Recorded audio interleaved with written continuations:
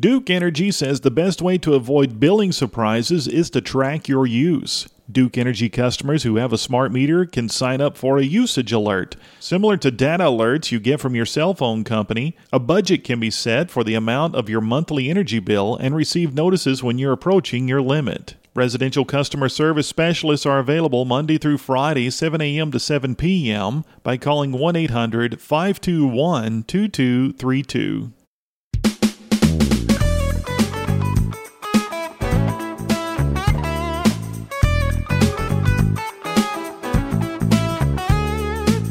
Duke Energy presents Connecting Counties with your host Gus Piercy. A look at the economical, social, and educational decisions being made in Hendricks and surrounding counties and how they affect one another. And now your host, Gus Piercy. Welcome to Connecting Counties. I'm Gus Piercy. Our subject today is reentry programs for prisoners, for incarcerated. Our guests today are Alexis Dean and Andrew Falk. Alexis is the Executive Director of Programs and Reentry Readiness for the Indiana Department of Correction. She's been serving as the Executive Director of Reentry and Medicaid and in her capacity as the Executive Director of Programs and Reentry Readiness, Alexis is responsible for the oversight of case management, programming, adult education, vocational training, the Hoosier Initiative for Reentry, or HIRE program, and the department's pre-release course. She began her career with INDOC in 2007, or IDOC, at the Plainfield Correctional Facility as a substance abuse counselor. She has served as a reentry specialist, reentry addiction services monitor, and director of case management before her promotion to executive director. Also with us is Andrew Falk, the Executive Director for a re-entry program called Constructing Our Future. Andrew is a senior fellow with the Sagamore Institute with a research focus on criminal justice reform and international environmental and energy law. He is actively involved in analyzing the impact of Indiana's criminal code revisions and reforms and drafting reports summarizing this research. He also researches and writes regularly on environmental and energy issues, such as the promise of solar energy in Africa and the benefits of secure property rights to protect the environment. Before joining the Sagamore Institute, Andrew practiced business and environmental law with the Indianapolis firm of Kroger, Gardis, and Regas. He left the firm to join the Indiana Office of Attorney General and practiced in criminal appeals, arguing multiple cases before the Indiana Court of Appeals and the Indiana Supreme Court. Welcome to you both. Thank you so much for being here today. We're talking about reentry, and I guess let's start with a definition of what reentry is. Let's start with that, Alexis. Sure. So for Indiana DOC reentry to us in all the areas that you discussed from what I have purview over is about ensuring that we're preparing the offender population based on their criminogenic needs and concern areas through programming, pro-social activities, and those types of opportunities while they're incarcerated to prepare them for a successful reentry with the hope, of course, of remaining long-term in society and not returning to our walls. Which, returning to your walls is technically called recidivism. Correct. And so, I mean, I don't know if people understand. I think they know people return to jail or they're lifelong offenders. What is some statistics for recidivism? Sure. So for Indiana DOC, our definition of recidivism is returning to incarceration within 3 years of their release from a state correctional institution. And in Indiana, we're actually extremely pleased because we have the lowest recidivism rates that we've had in quite some time.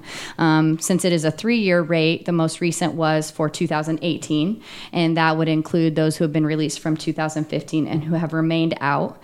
And that recidivism number for us right now is 33.7%. 33.7 is the people that return. Correct. Okay. And that's the lowest it's been? That's the lowest it's been in quite some time. What do you attribute that reduction? I mean, where has it been? Do you know? We've definitely... I mean, is that a reduction of 20%, 15%? Do you know? Not offhand. I couldn't give you an actual number. We release anywhere over the past few years. We've had obviously some criminal justice reform here in Indiana. So that's some changes to our laws in the way that we incarcerate. But, we release anywhere from 12,000 to 14,000. So whatever 33.7% of that is. Yeah. No math. You would have had to have the data and math guy here. No math. For that. So, so talk to me about release, because there's, you've served your time, right? Sure. And then there's parole. And that means you're still under some, I don't know what you call it, still under supervision. Yeah. Does that include parole as well? It does. So the Indiana Department of Correction is responsible for parole. The parole division, that's an arm of our agency, and roughly half the people that we release roughly go out on parole. The other half are probation, with a small percentage of those folks being discharged with no supervision whatsoever. And the probation is ultimately run by each of the 92 counties. So what's important about reentry programs? So the most important thing about reentry programs is, as we've learned over the years in corrections, if we just bring people in and incarcerate them and we don't address any of the issues that resulted in that incarceration, then ultimately we're asking them to make changes to themselves with no intervention and return to society prepared to reenter it in a way where they'll be successful. And I think the research has definitely shown that practice doesn't work. So over the course of developing corrections and becoming more reentry minded, we started not only assessing the types of issues that occur. Perhaps that's, a cognition issue. Maybe that's an addiction issue. Maybe it's a prosocial. If you grow up in and around criminal lifestyle, all your friends, your family, etc., are involved in that lifestyle. And that's the way that that's the way that you think, that's the role models that you have. And we don't ever do anything to talk about what we can do to make long-term changes to those people, places, and things, to the way that you approach situations, to the way that you think about situations and act, then we can't really expect for folks to find success when they get out, because that's something that takes practice, takes awareness. And so we've really focused in on key indicators of what results in recidivism. That can be folks who have addiction issues, that can be lack of employment skills, that can be lack of education, or that could just simply be some of those cognitive issues that we need to address to put you in a better way of thinking and ultimately change that thinking so that you approach things in a more pro-social way. Mental health is a huge issue in the prisons. Is that correct? I think mental health is a huge issue across the country, and we definitely have people within our walls who have mental health issues that require attention, and some of those are directly tied to their behaviors that have resulted in incarceration. Right. So what do you think is the biggest help people need when they get out? Is it to get a job, or is it to get addictions help, which I'm assuming there's some addictions help in prison? Absolutely. Yep. So when they get out, and I'm assuming that the biggest barrier to reentry, which I'm assuming reentry is successful, right? If we have these programs, if they are reentered, they're successful, right? That's our goal. Yeah. Is it jobs? It can be. It depends on the person. Jobs is a huge one. Of the folks that return to us, many of them are unemployed at the time of their arrest. And so that is definitely a contributor. They need to find financial stability. They need to find that routine to participate in. It's a little different for each person. What's kind of the top concern? It's hard to really prioritize and say for everyone it's this or that. But it's employment, it's addiction. Obviously, if we see people returning to using and not maintaining that sobriety, then ultimately, in most cases, they can return to that criminal behavior, or at least that criminal peer group, or that they used to associate with, that obviously puts them in situations that aren't healthy. And, obviously purchasing drugs is already a violation of the law. Sure. So simply returning to using returns them to that cycle of a life of crime, and what that looks like for each person is a little bit Well, that's different. kind of an environmental thing too, right? If you go back to the same environment, chances are you're going to do the same thing that you were doing before. Is the majority of the programs about getting jobs, though? We do have a large focus on not so much getting jobs, but making people job ready. So we have, over the last year and a half, through the support of the current administration, that it's one of the top pillars for Governor Holcomb. Sure. To have that skilled and ready workforce. We have definitely made some great strides in not only the number of vocational training opportunities that exist, but also the types of national certifications that the population earns. So the hope is that in earning that certification and showing that you are proficient in that skill, especially in the current job market, that will offset some issues that folks have had with hiring felons. It's definitely a time for second chances. We're seeing a lot more people getting opportunities that maybe when the market was a little different, they wouldn't. And so training our population in the industries that Indiana specifically needs more workers in: carpentry, manufacturing, logistics, opportunities like that, welding, really best prepares them for the jobs that are going to be available when they get out. We need a lot of fast food workers. Are we not giving fast food a turn? Why? Well, we're looking for jobs that are going to ensure that our population is able to make a livable wage. That's not to say that, many of our population doesn't work in the hospitality or food industry, but what we're targeting is those jobs that are going to give them that livable wage, where the goal is ultimately to get them into career and not having to live that paycheck to paycheck life. And looking at things like welding, like manufacturing, like being a CNC trained worker, are those more high hourly wage jobs that's going to give them ultimately more financial stability and better chances for success. We stopped funding college in prison a few years ago, probably 8 years ago now, where Indiana was one of the last ones in the country to do this. So I'm not being negative. I'm just saying that the legislature has stopped funding college programs in prisons. They did discontinue eligibility for the incarcerated population, but in recent weeks, there's been bipartisan support for reintroducing Pell Grants for the incarcerated population. Indiana is an experimental Pell Grant awardee. We do have one institution that through that Pell Pilot is currently offering post-secondary education.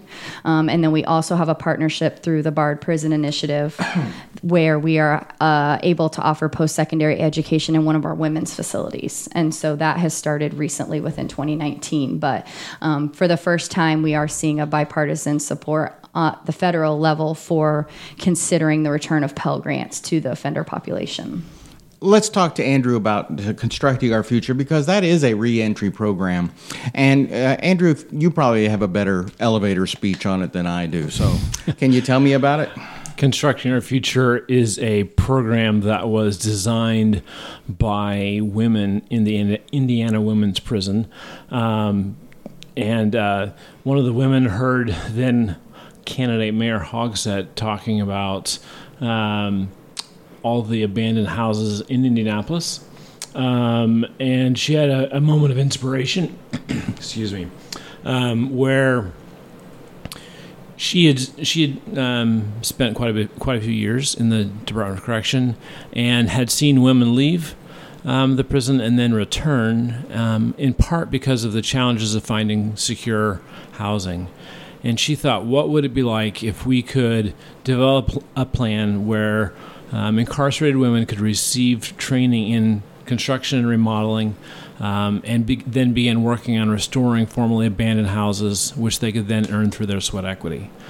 So that was the original vision of Constructing Your Future, that women could earn a place to live through their sweat equity, pick up job skills along the way that would make them better suited for finding jobs in construction, earn a house of their own, probably with a small mortgage, and help reduce urban blight at the same time. So that work began. There was a public policy class in Indiana Women's Prison that Vanessa took this idea to, and they researched it and came up with a proposal. And then for the last 3 years, we've been working to find partners and began putting this into practice. Now, the public policy class, they actually got before the legislature, right, and asked for support? That's right. So Vanessa and another of the women inside testified before Interim Commission in late 2015, I believe. And the Interim Committee loved the idea, endorsed it, didn't fund it, but liked the idea. And then in early 2017, the General Assembly passed a resolution honoring the women for their work and coming up with this idea. So that was a bit of a boost. Now, let's say that there are a lot of reentry programs like Constructing Our Future. Constructing Our Future happens to target the Indiana Women's Prison. For now, yes. So, I mean, you look it up on Google, and there are like 20 around the state easily, and not all of them through the Department of Correction. How important is it to have the community help with this? And, well, let's start with that. Sure. So it's exceptionally important for a number of reasons. First of all, having that partnership allows us to provide the population as they release those resources that they're going to need when they get out. Having a support system at release is extremely important, and unfortunately some of our population just doesn't have that support that you or I might have from family or friends. So they're going to have to build that support in other areas. And so having those community partnerships gives us someone that we can provide to them as a support once they get out through services, through pro-social opportunities for them to meet other people who perhaps have struggled with release recently, who kind of know what the challenges are that they're about to come up against. Another reason it's so important is because ultimately these are the communities that these folks are returning back to. They're going to be attending our schools. They're going to be working next to us. Their kids are going to be going to school with our kids. It's important to view this incarceration issue as a community issue and not just as a Department of Correction issue, because they are returning to us. But that's tough, right? It is tough. I mean, you said the word felon. Sure. And that's what everybody thinks, right? Correct. Once they make this mistake, they are. So has that changed over the years, or I mean, okay, I think part of it has changed because of the need for employees. Okay. With unemployment, Mm-hmm. I think that changes business people's mindset. Plus, also. I would assume that there's a significant amount of population that gets out that are in because of an opioid addiction, and that's almost a different category of felon. It's not like it could be violent, but it's almost like the devil made me do it kind of thing, if you know what I mean. Tell me where I'm wrong on that, and if my thinking is right, and how we can move forward with those kinds of ideas and changing the interpretation of a felon. So there's definitely still a stigma, but I do believe that it has lessened over the years. I think we've made significant progress, not just here in Indiana, but across the nation. To your point about the employment piece, absolutely. With the market the way that it is, folks are beginning to acknowledge that this is an untapped market, a market that maybe before we could turn our backs on, but now we're seeing that not only are they an untapped market, but they're a qualified market. These are folks that we're training up to work alongside people who haven't spent time, but who still have the same skill set and who've had the same training and who've passed the same certifications, making them qualified for the job. In regard to the opioid epidemic, you are correct. We have definitely seen folks whose incarceration is directly tied to their addiction. So whether people look at that differently, I'm sure you could make a case for it, but I think that overall we need... I mean, it's like a lot of these people who were just fine, and then they got addicted, and then they started doing crazy things because they were addicted and they had to get their next fix. Am I wrong about that? There are some people whose entire criminal history is tied directly to their use. Yes. I would think that's a growing population. Yes. Okay. Yeah. Yeah. Okay. We definitely have people who have taken that route to crime as opposed to some other people that maybe their criminal activity started much younger, much earlier, and has just continued to build upon itself over the years. But we definitely have some people whose incarcerated is directly tied to their drug use, unfortunately. Andrew, you spent a good time of your career putting a lot of these people back in jail. Is that correct? To be more precise, I spent 4 years helping to keep them there. Okay. Keeping them what out. I did was appeals for the Attorney General, so it was more of a seeking to affirm what the trial court had done. It's a lot different than what you're doing now. How has your philosophy changed on that? It's very different from what I'm doing now. The shorthand for it when I was doing that was I told my sons my job is to keep the bad guys in jail. Now I see my job as helping people change their lives and find opportunities such that they can get out and stay out. I think what has changed is that in my work essentially as an appellate prosecutor, I had very little contact with the men and women that I was opposite the V from. Right. In the state versus Doe setting. And what the biggest thing that's changed is as I've spent countless hours sitting across the table or standing in classrooms with incarcerated individuals, I've come to see their humanity in a way that I never realized before. For years, I drove past the Indiana Women's Prison with barely even a thought that it was there, much less any thought as to why they were there, what led to it, what their family situation was. And now I can't drive by it without thinking about the women that I know and the heartbreak that many of them have and the challenges their families face without them. And to see them as people, as mothers and sisters and daughters, I think about it in a way that I never thought about it, or I thought about much less. I think you can't do that work for long without beginning to think, what is the wisdom of this practice? What is the is this the best thing that we can be doing for someone who has committed X offense? And I'm not saying it's all wrong, but I'm a bit of a criminal justice reformer, so I'm thinking about things like this. How can we do better? How can we be more humane, perhaps, or are there better ways to handle offenses than what we're doing? And so, But a lot of people view being put in prison as a punishment, right? I mean, that's current. Yeah, that's the popular perception for sure. And I read on your website that the Indiana Constitution says it's more about reform and rehabilitation than it is about vindictive justice. Yeah, vindictive justice. So we need more of these programs. We need more help with these programs, Alexis. We always need more help.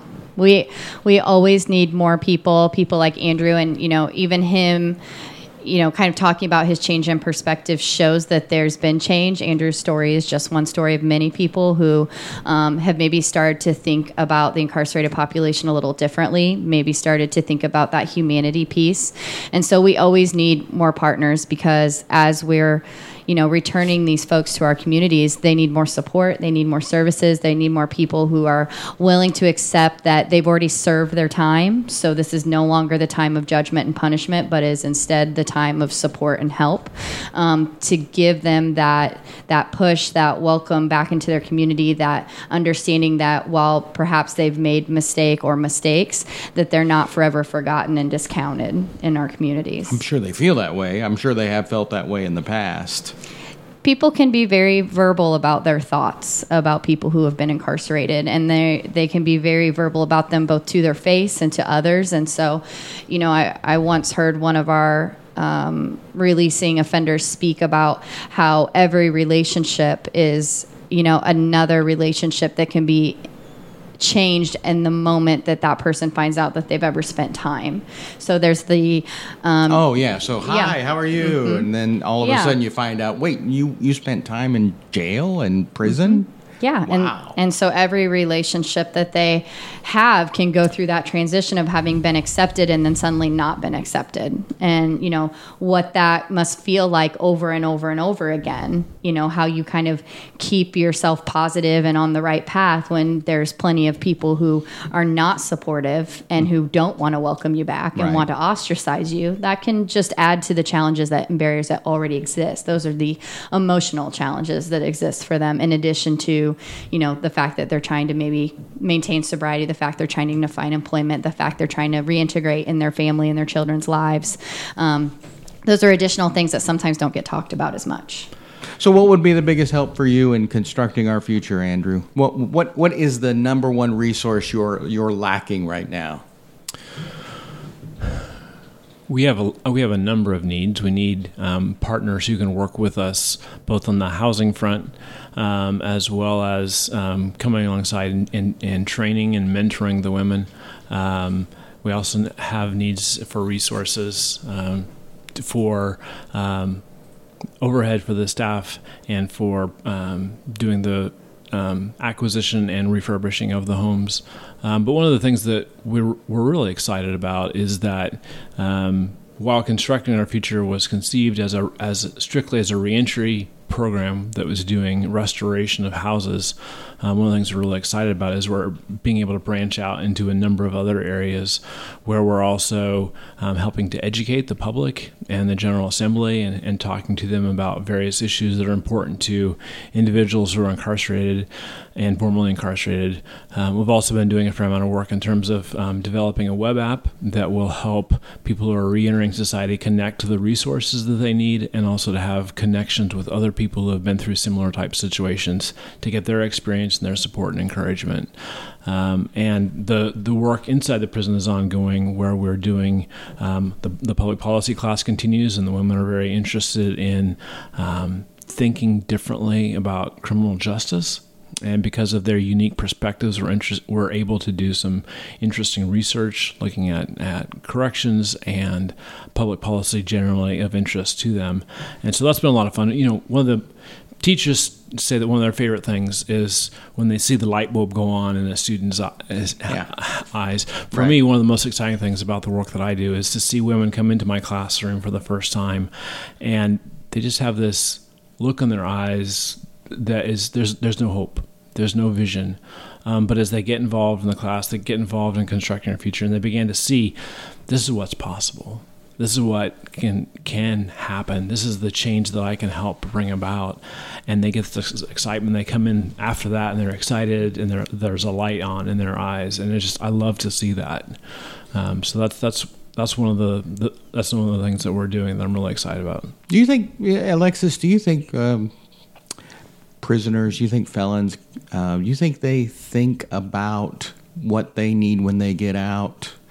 Is there any kind of education on what you're going to have to do? I mean, I know there's readiness to get a job, but being in an institution, like you said, is being institutionalized is different than being out in the public. I mean, is that tough to help them see what they need in order to make that next step, or are they just anxious to get out?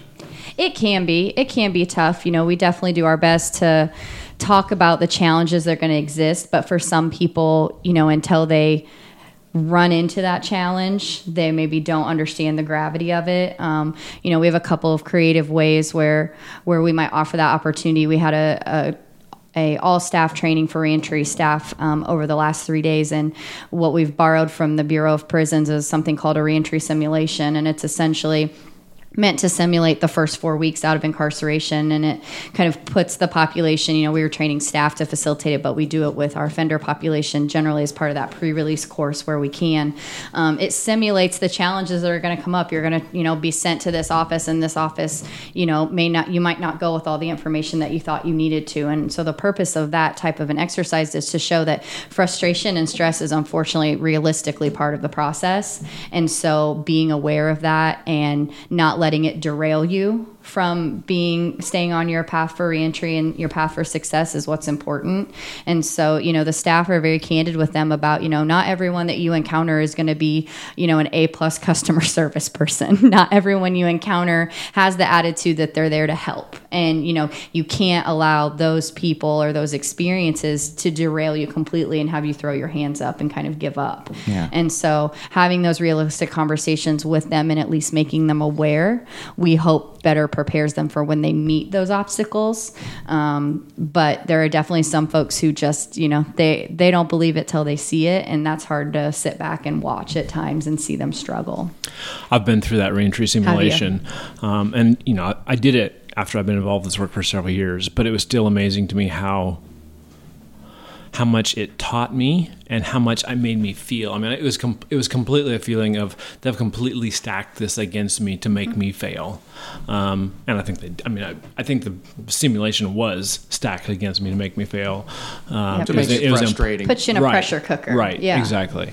But I think that there's a sense in which, for people who are getting out, there's a very real sense in which that's very accurate. Not that the outside system is intentionally stacked against them. Although I think there are some people who, for better or worse, think these people should go back, shouldn't be in society, and so I'm going to make it harder for them. That's a minority, but I think there are some, and I'm not pointing any fingers. Right. But I think there are some people who are like that. Oh, yeah. And intentionally make it harder for people who are getting out. Yeah, and I think, I would say it's probably an older... there's a different way of young people maybe thinking about prisoners and inmates, and don't you think? I mean, is that?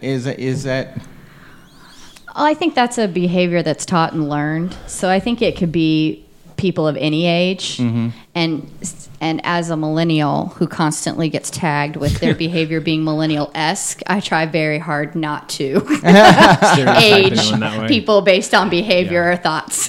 So you can see that type of an attitude in any age group. Yeah, so. I've seen it in young people too. I don't think it's necessarily a young versus old thing. I think it's how you're brought up. I mean, I've encountered people like, I don't think people like this can change. I think once they're a criminal, they're always a criminal. And that's an unfortunate thing. That's a pretty sad approach to take. I mean, if that were the case, we should just be shipping them off to Australia or something like that. I mean, that's what they used to do. They won't take them. Right, they won't take them anymore. But we don't have that option. We don't have an Australia. Have to. Yes, we have to figure out a way. Very important to help point. Them. To help Very them important to point. 99.5% are coming back. And we have to work it out. We have to make it such that they can return. I mean, we could discuss a dozen challenges for people reentering society. We've talked about a lot of them today.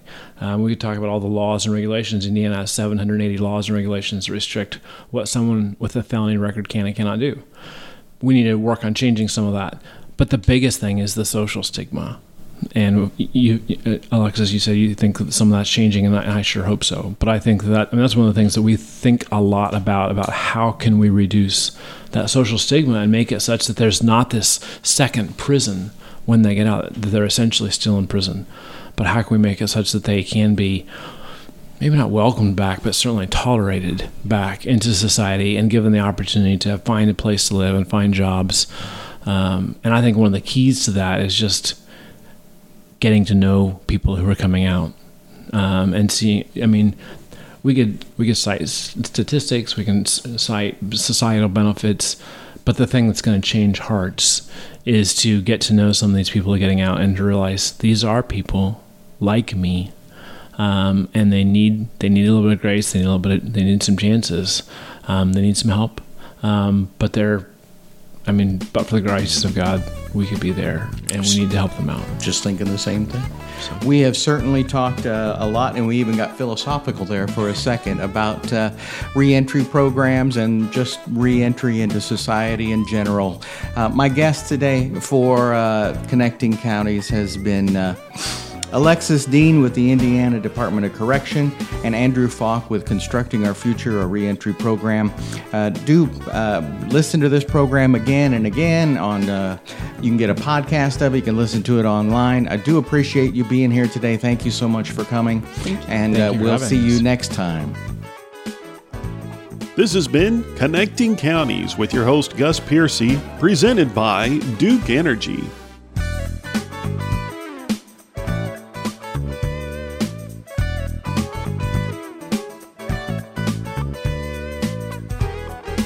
Duke Energy offers these tips for understanding your bill. Check the number of days in your billing cycle. Most bills are for 30 days, but there are times when the billing cycle is shorter or longer. If there are more days in the bill, it could be higher.